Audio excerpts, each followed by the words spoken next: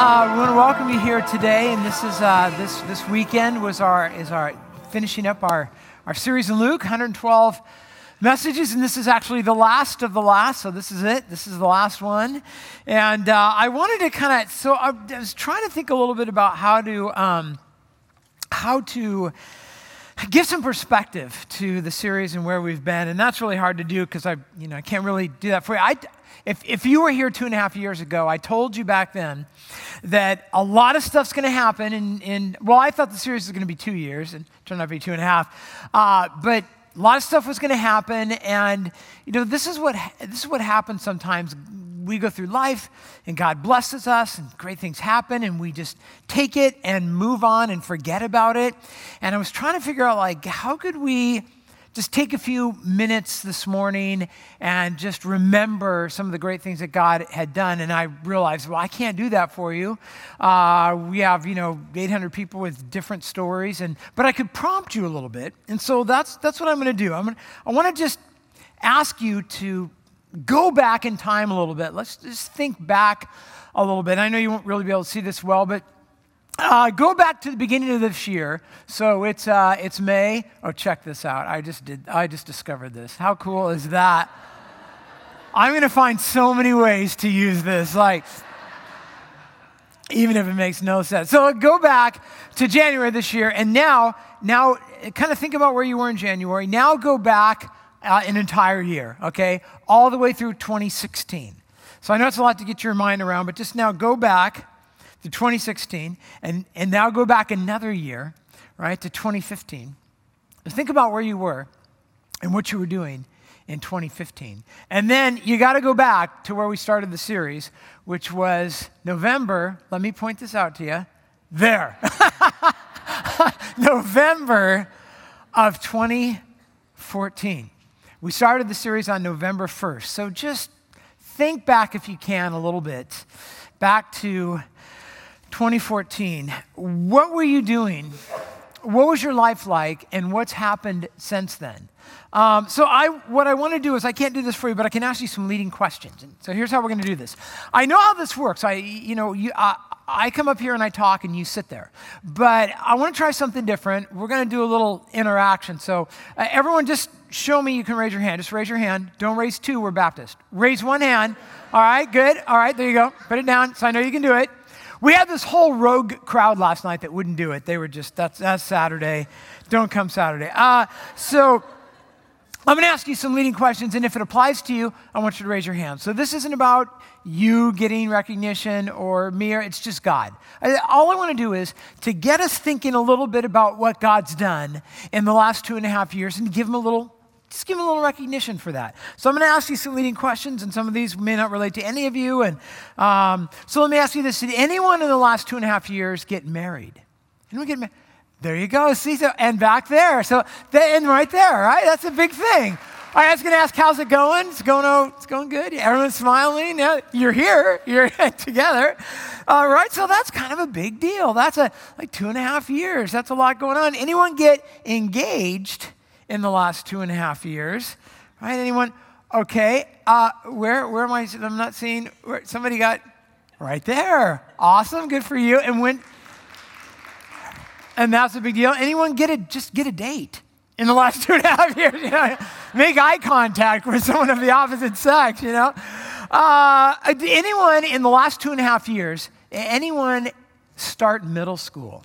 Right? Anyone? That's kind of a big, right? There you go. That's a big deal. Middle school is I was petrified. All right, anyone start high school? Did anyone start high school in the last 2.5 years? That's cool. There you go. All right, high school, you're doing okay. You're still here. Anybody start attending college or go back to college in the last 2.5 years? Right? That's awesome. There you go. Good for you. Yeah. Anyone start paying back their student loans in the last 2.5 years? Yeah. Anyone graduate from college in the last 2.5 years? Anyone? Awesome. We got several. I'm back there. Awesome. That's awesome. See, it's a big life change. Anyone get their driver's license in the last 2.5 years? Tori's back there. I just want to make sure I know who you all are. I see you on the road. Anyone get a new job? in the last 2.5 years, right? Anyone get 2 jobs? 2 jobs, 2 different jobs, and anyone get 3? Now we're just, okay, which is kind of a big deal. Anyone change careers, like just a complete different change of direction in the last 2.5 years? Yeah, Michelle did. She's working at Gateway. But it's good, right? It was good. Yeah, she's like, yay. Anyone retire in the last 2.5 years? Anyone? Wow, okay. Anyone wish they'd retired in the last 2.5 years? Anyone completely given up on retirement? Yeah, that's it. Anyone have a child or adopt a child in the last 2.5 years? Yeah, awesome. Good for you guys. Yeah, anyone get sleep in the last 2.5 years? Anyone move into a different house or apartment in it? Because that's a huge, right? And some of you, I was laughing like Scott, our worship guy, right? They've done like, I think almost everything. I think, right? They started dating, they got married, they had a kid, they moved from South Carolina. I think they've done it all. How many of you traveled to another country in the last 2.5 years? How about to another continent in the last 2.5 years? Hey, see, most people, through most of human history, that would be almost impossible for them to do. It's amazing. We live in a day and age where we can do these kind of things. We can hop on a plane and go to another part of the world, and I hope that you enjoyed doing that. How many of you went on a short-term missions trip in the last 2.5 years? Anyone go on a trip? Awesome. Good for you. Let's see, what do we got? Anyone attempt to commute to Portland during rush hour in the last 2.5 years? That's a big one. Anyone have a child that moved out of your house and maybe went away to college or, yeah, see, I know some of you, we've had talks. That's good. That's a pretty big deal. How many of you are wishing that, no, never mind, we won't have that. How many of you had kind of a major medical issue in the last 2.5 years, that you had kidney transplants, stuff like that? You can't both do it in 2.5 years. You're supposed to kind of even that out. Yeah. How many of you lost a loved one, somebody who's just very near and dear to you in the last 2.5 years? You come through that. Yeah, and so we experience God in hopefully really helpful ways during that. Let me ask you this. How many of you started attending Gateway in the last 2.5 years? Yeah, that's awesome. How many of you were attending, left, and now that the series is done, you're coming back to Gateway? A few of you are like, yeah, I'm back now. Oh, yeah, wait till you hear what's next. I don't know. How many of you got involved in a new ministry, new to you in the last 2.5 years? You've kind of dove in and done. Awesome. How many of you participated at some point in the last 2.5 years in a grow group at Gateway? Yeah, that's awesome. Most of us have done that. Now, here's one. How many of you in the last 2.5 years, and now you're not bragging or any of that stuff, but this is something God did. How many of you in the last 2.5 years had an opportunity at least once where you were able to share the gospel with somebody who was far from God, who didn't know Christ, and God just opened that door and that's awesome, right? That's good stuff. How many of you in the last 2.5 years would say that God had worked in your life? It wasn't you, it was him, in such a way that you either gave your life to Christ or you rededicated your life in a major way. Like you have a new kind of relationship with him. Anybody? Yeah, that's cool. And hopefully in the midst of all this, the Gospel of Luke was a part of it. It's just been an amazing journey. And today we're coming to the end of this. And hopefully we can be remembering in the midst of all this that God has been good to us, hasn't he? That God has been with us, that God has been working, that God has been answering our prayers over the last 2.5 years. Because today we're coming to the end of all this. We're coming to the ascension of Jesus Christ. And this is kind of an interesting concept, because when you look at the life of Christ in the Gospels, a lot of attention goes to the birth. We spent months talking about the birth of Jesus. A lot of attention goes to the crucifixion of Jesus, spent a lot of time there to the resurrection of Jesus. But when it comes to the ascension, like almost no attention is given to the ascension of Christ. Luke is the only gospel writer who gives any details whatsoever other than Jesus ascended, because that's pretty much all you get in any of the other Gospels. Not only did Luke give us more detail, but he did it twice. He did it at the end of the Gospel Gospel of Luke, and then he did it in the sequel that he wrote to Luke, which is the book of Acts. So at the very end of Luke, he gives us a few details, not much, and at the very beginning of the sequel, he gives us a little bit as well.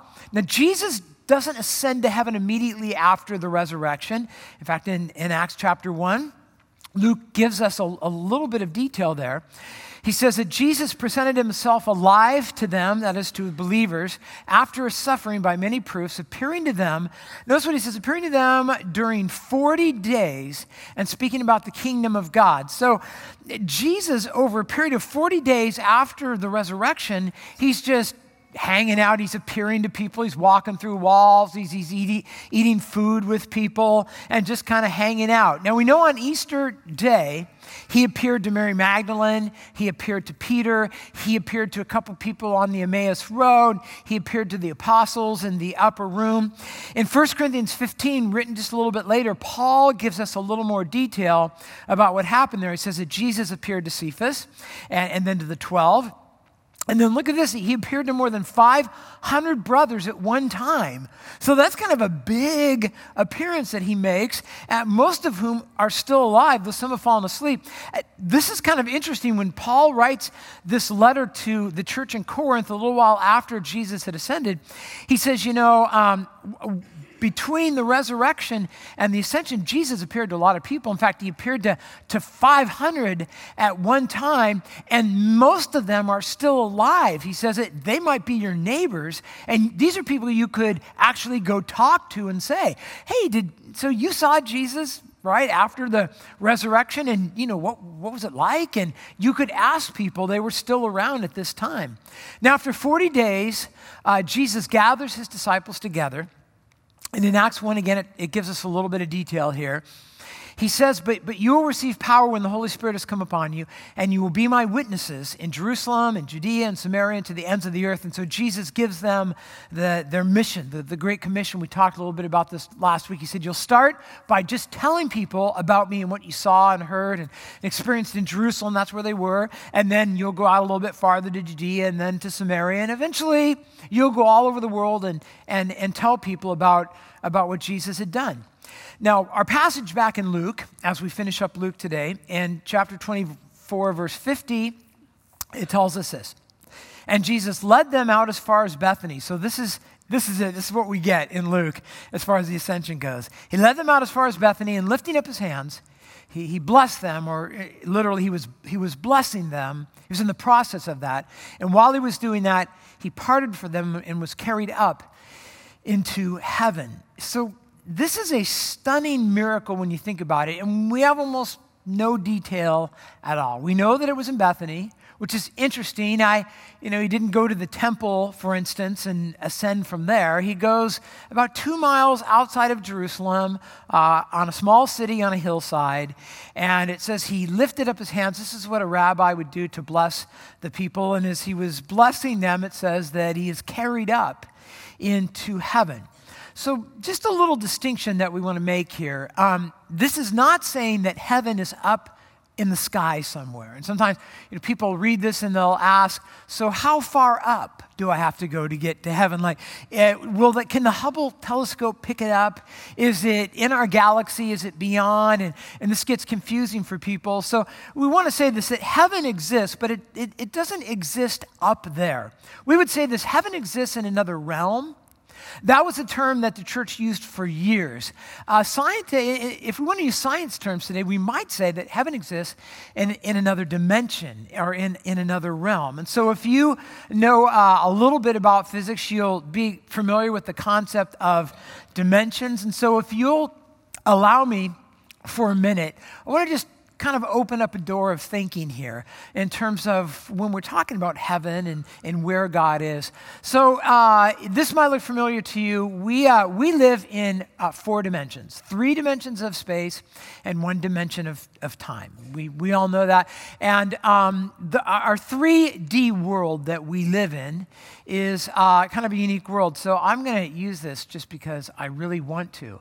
No, I don't have to. So here, I'm just kidding. So we could say in a 1-dimensional world, you just have a line or a point. That's what a 1-dimensional world is, depending on how you want to describe it. It's just a line, and you're somewhere on that line. So we could just say that the height here represents a one-dimensional world. And then we might add another dimension, a second dimension, which we might call depth here. So we could say we live in a one-dimensional world, it's just a line, and I'm somewhere in that line. Now in a two-dimensional world, there's both height, and we could say there's depth in both directions.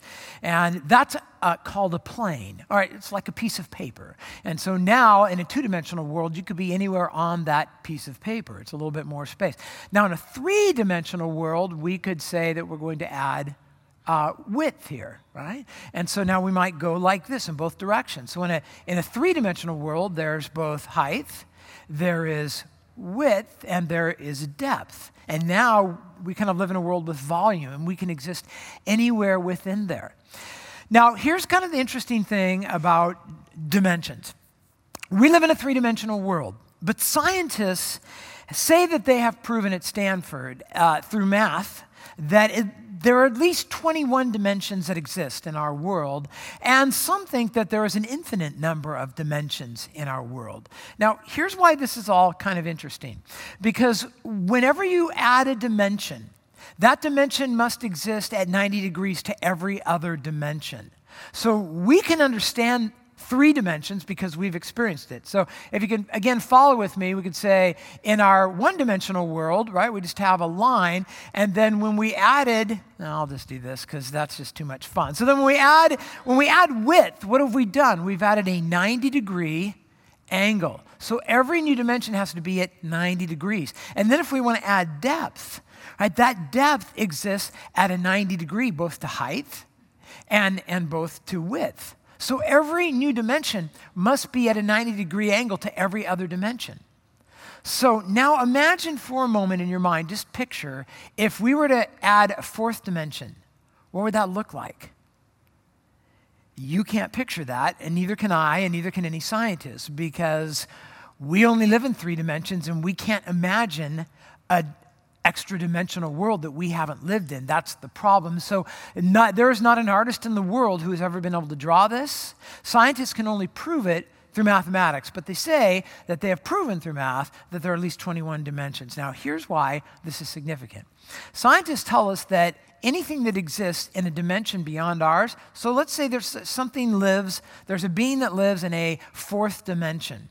That means that being could be in the room right now, sitting next to you. It could see you, it could hear you, it could sense you. You could not see it, you could not hear it, and you could not sense it, unless it decided to intersect with the three-dimensional world that you live in. And it all starts to sound just kind of familiar, doesn't it? It sounds a little bit like angels and all that other stuff. And so what scientists will say is there may be entire other worlds that exist right here.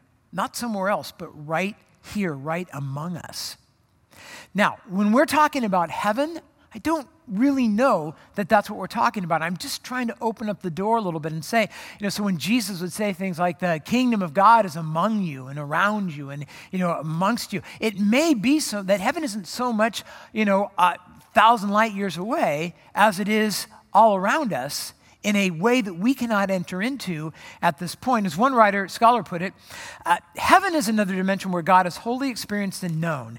And I'd love to talk about this more, but we got to move on. So Acts chapter 1, verse 9, again, it says, "And when he had said these things, as they were looking on, he was lifted up, and a cloud took him out of their sight." So Jesus was lifted up, and there's a sense of the Greek here that it happened slowly, that it wasn't just like this, but he began, so Jesus is like waving to them, and then he's starting to go up, and Peter's like, "Hey, what are you doing? Can you hear me?" And Jesus is like, "Yeah, it's, I don't know if they're talking, but he's going up, and he's getting smaller and smaller." And so it kind of reminded me of when I was a kid, and you'd have a helium balloon and let go of it. You ever do that? And you'd watch it and see how long you could watch it before it disappeared, and Jesus is going up, and then they can't see him anymore, and they can't hear him, and they can't talk to him. He's gone. And then I love what happens next in verse 10. "And while they were gazing into heaven as he went," so I kind of picture they're watching him, he's gone. They're still looking to see, people are wandering by. There's a group of people just staring at the sky. People stop and look. And it says, and suddenly they were gazing into heaven. Behold, two men stood by them in white robes. And they said, Men of Galilee, why do you stand looking into heaven? This kind of reminds me of what happened 40 days earlier when people went to the tomb. And there was some angels there saying, why do you look for the living among the dead? And this is kind of the gag that angels do, And why are you looking up into heaven? This Jesus who was taken from you into heaven will come in the same way as you saw him go into heaven. It's the ascension. It's where we end up. Well, almost. So what does that mean for us? What is the ascension? How does that impact? How does that intersect with our lives today? I want to finish the series by giving you several suggestions about what the ascension means for you today, why it's so important, before we wrap this up. The first is this. The ascension reminds us and illustrates for us that Jesus is exalted. This is important. Jesus' physical ascension illustrates, I think, in a physical way, a greater spiritual reality. Think of it this way. Why didn't Jesus, he could have just been with them and talking with them, and then he said, so that's all I got to say, Jesus out, and he could have been gone. Why ascend? What's that all about? Well, I think God is trying to illustrate for them something they can understand. That Jesus is moving on up, and now I'm not going to sing the song. And he's ascended. Now I can't get it out of my head. He's ascended.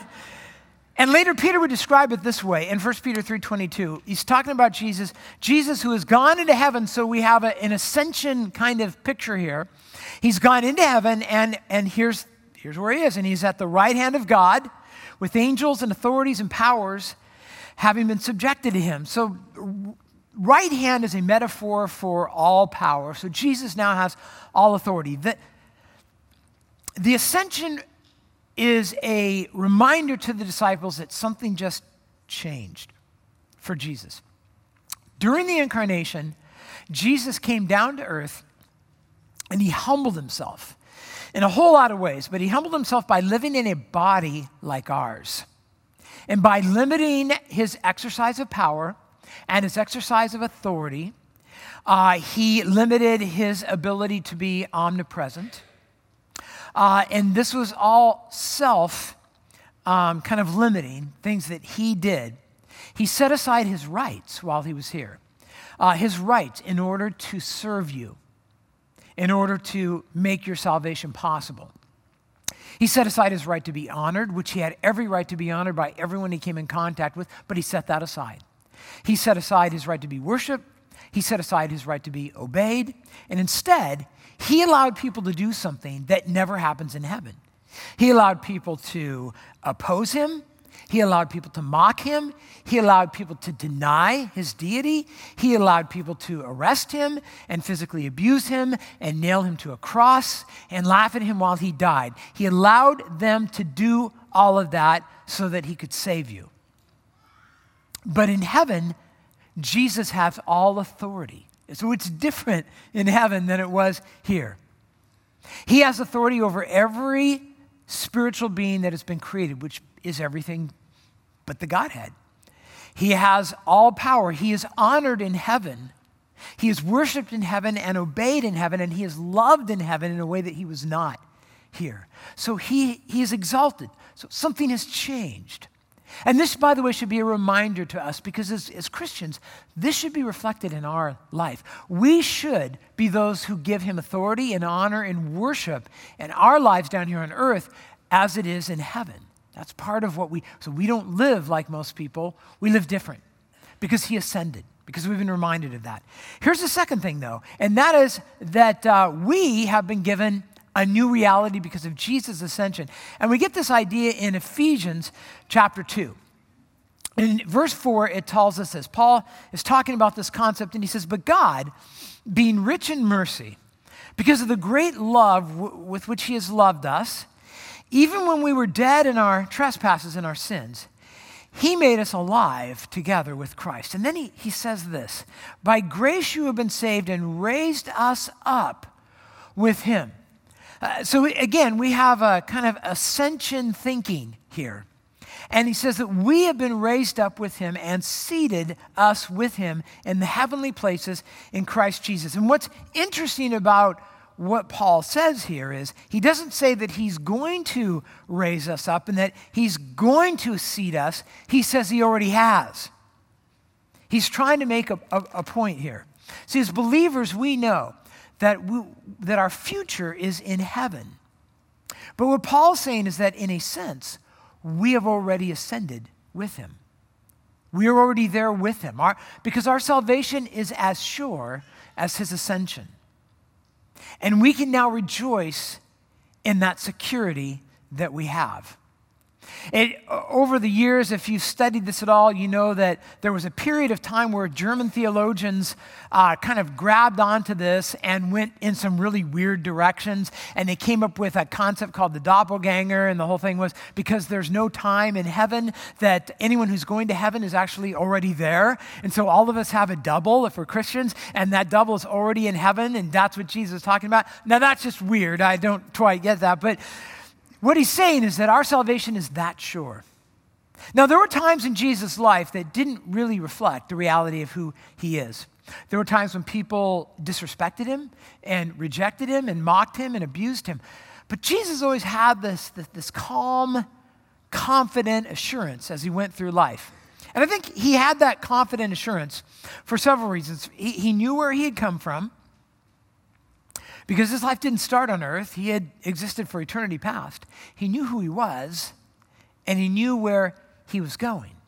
And because he knew where he was going when all of this was over, he could have confidence, he could have peace, he could have a calmness of heart as he walked through life.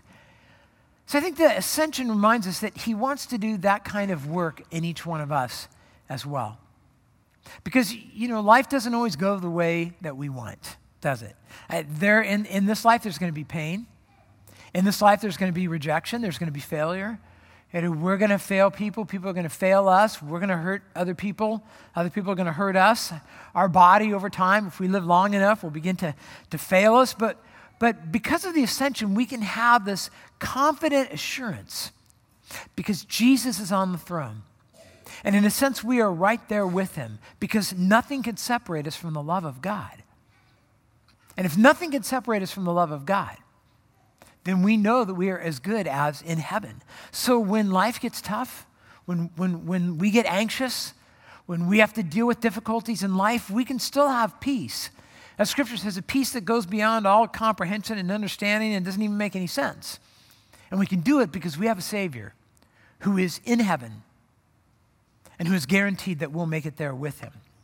And that kind of takes us to the third thing that we want to talk about, something that happens at the ascension, and that is that Jesus begins to intercede for us. And there's a concept here. In the Old Testament, Israel had a high priest. And the high priest had a lot of duties, but one of his jobs, and there was only one high priest at a time, is he had access to the inner chamber of the temple, which is where God's presence dwelt on earth.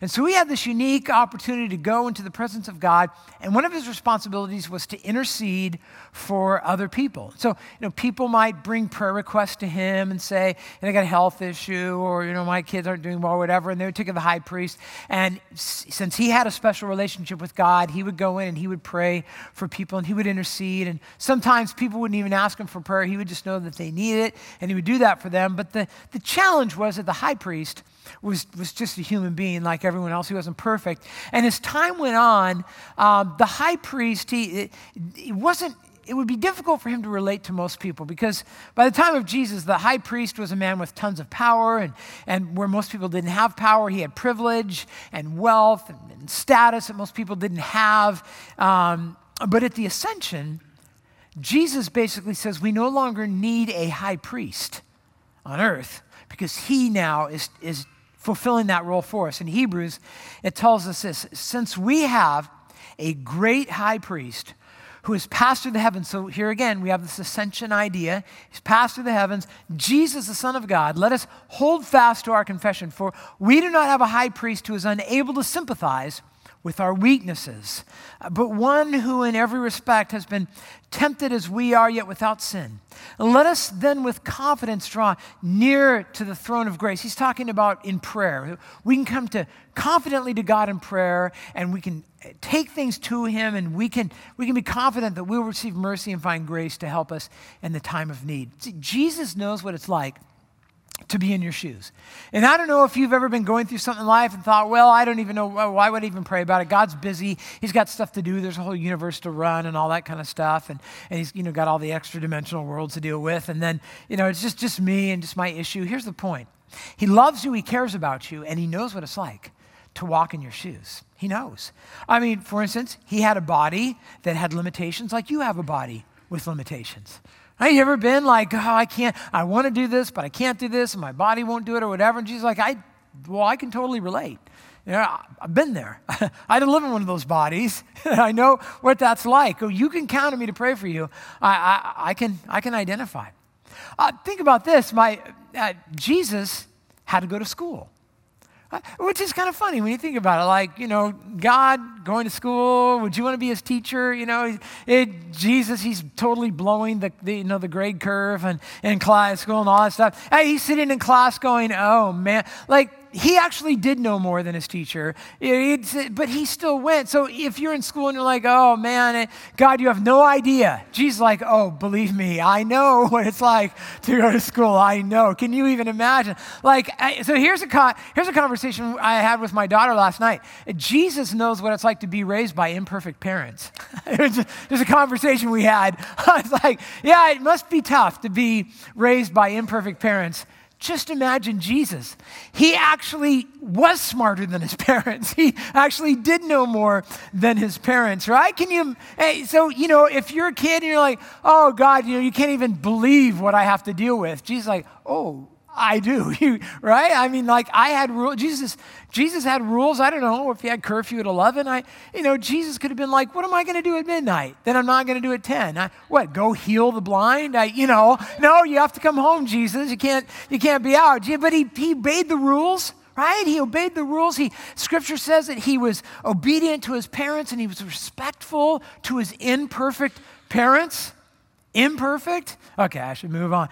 Jesus, he had siblings who didn't believe in him while he was living at home. Right? I mean, some of you, maybe you're like, yeah, my brothers and sisters don't believe in me either. They think I'm a loser and they don't show me any respect. Jesus like, been there. I know exactly what it's like.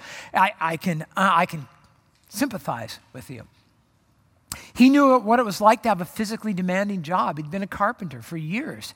Comes home, he's exhausted. You may have a demanding, difficult job.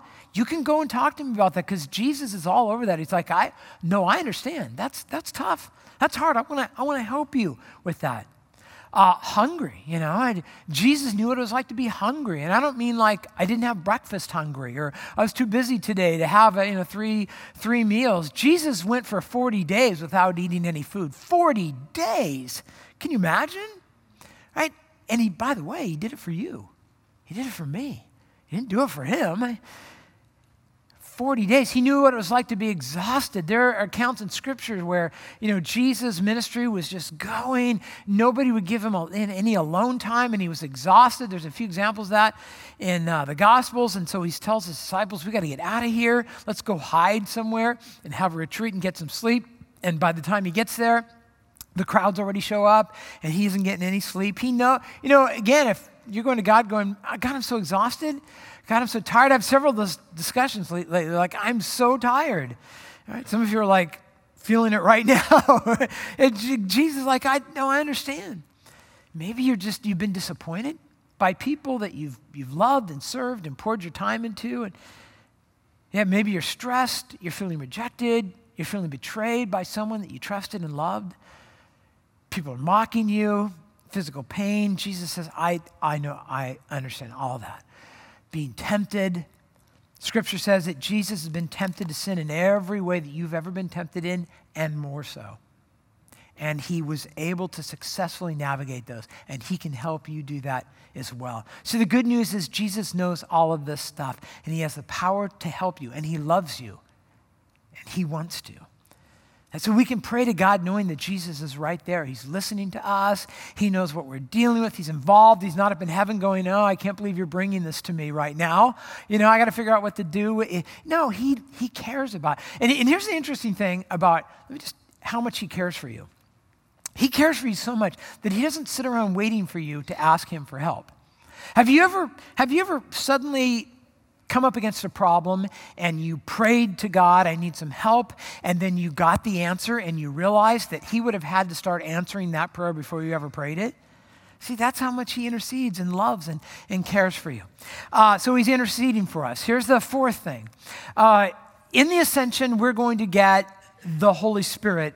It's going to kind of clear the way for that. So Jesus is going to go up, and then in a short time, the Holy Spirit's going to come down. Now, Jesus told his disciples in the upper room, he says, "Nevertheless, I tell you the truth. It is to your advantage that I go away.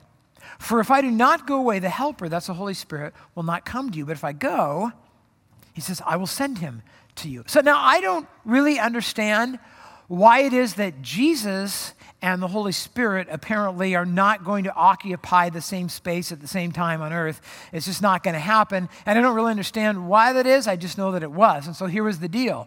Jesus had to go up so that the Holy Spirit could come down. And here's why I think this is kind of interesting. Because if you had a choice, like let's just say God came to you today and said, "I'm going to give you a choice. You get one of two options.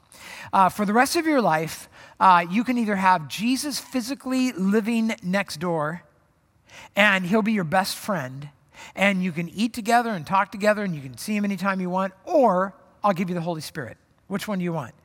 I got to admit, I'd probably take Jesus, right? I mean, how cool would that be? I mean, how many of us have thought, how amazing would it be to have Jesus with us? But Jesus says that actually would not be the best choice.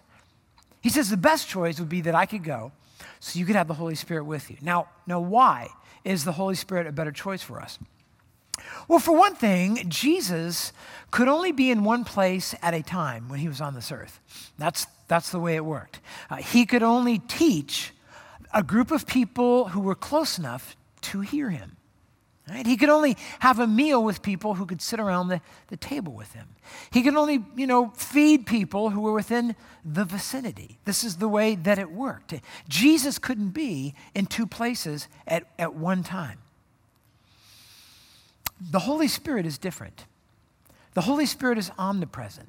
When Jesus was down here, he had constructed his incarnation in such a way to be in a body like ours that he could not be omnipresent, but the Holy Spirit can. So here's where it's really different with the Holy Spirit. The Holy Spirit can live in every believer all over the world all at once. Jesus could not do that. The Holy Spirit gives us spiritual abilities and gifts that Jesus did not. The Holy Spirit seals us for the day of salvation, which Jesus did not do. The Holy Spirit makes it possible for believers all over the world to be sharing the gospel with billions of people all at the same time, where Jesus could only be sharing the gospel with the people who could physically hear his voice. In fact, the Holy Spirit can work in the heart of a person who's an unbeliever without a believer even around, something Jesus did not do. In John 14:12, Jesus says this to his disciples, "Truly, truly," in other words, listen to what I'm about to say, this is really important and paradigm shifting, "I say to you, whoever believes in me will also do the works that I do, and greater works than these will he do." Now, this verse has been ripped out of context and misused in so many churches today. What he's talking about, it comes in the last phrase, "Because I am going to the Father." He says, I'm ascending. And in that ascending, you're going to be able to do greater works. Now, what does that mean by greater works? Jesus is simply saying, I think this, that his ministry of proclaiming the gospel will no longer be restricted to the location of his physical body on earth. All that's going to change. Shortly after the ascension, the Spirit came down. God's people were indwelt by the Spirit. They were empowered by the Spirit. The church was born through the coming of the Spirit. Believers became bold in a way that they were never bold, even when Jesus was on this earth. They unlocked the door. They went out of hiding. They began to share the gospel. The church exploded at an exponential rate in a way that it did not do when Jesus was here. Persecution started, and it pushed the church out of Jerusalem into the empire and eventually around the world, and the Spirit went with each individual that was pushed out of Jerusalem in a way that Jesus could not have done. The Spirit was in the midst of it all, and so God gives us the Spirit. Jesus goes up, the Spirit comes down, and here's the last thing I want to mention in this passage, and that is that we see believers are released for worship in a way that we have not seen before in the Gospels. Last two verses of the Gospel of Luke. This is it. This is how the biography in Luke of Jesus ends. And they worshiped him, and they returned to Jerusalem with great joy. And they were continually in the temple, blessing or praising or worshiping God.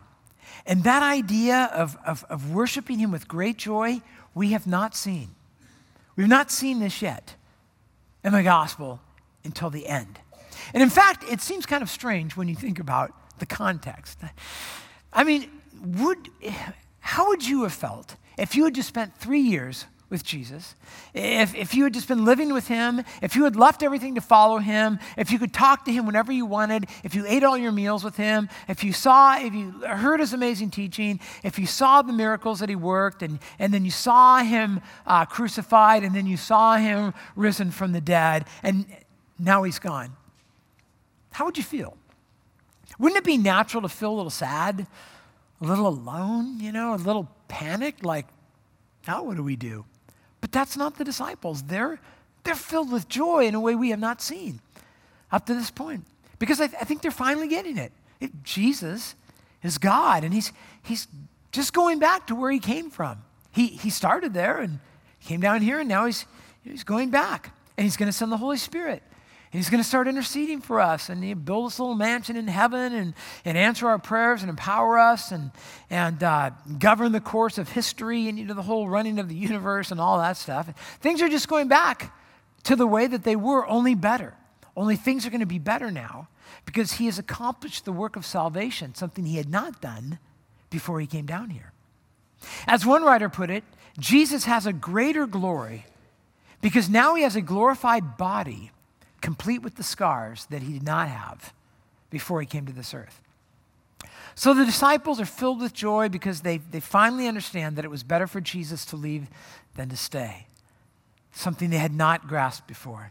And I love the fact that Luke ends with worship.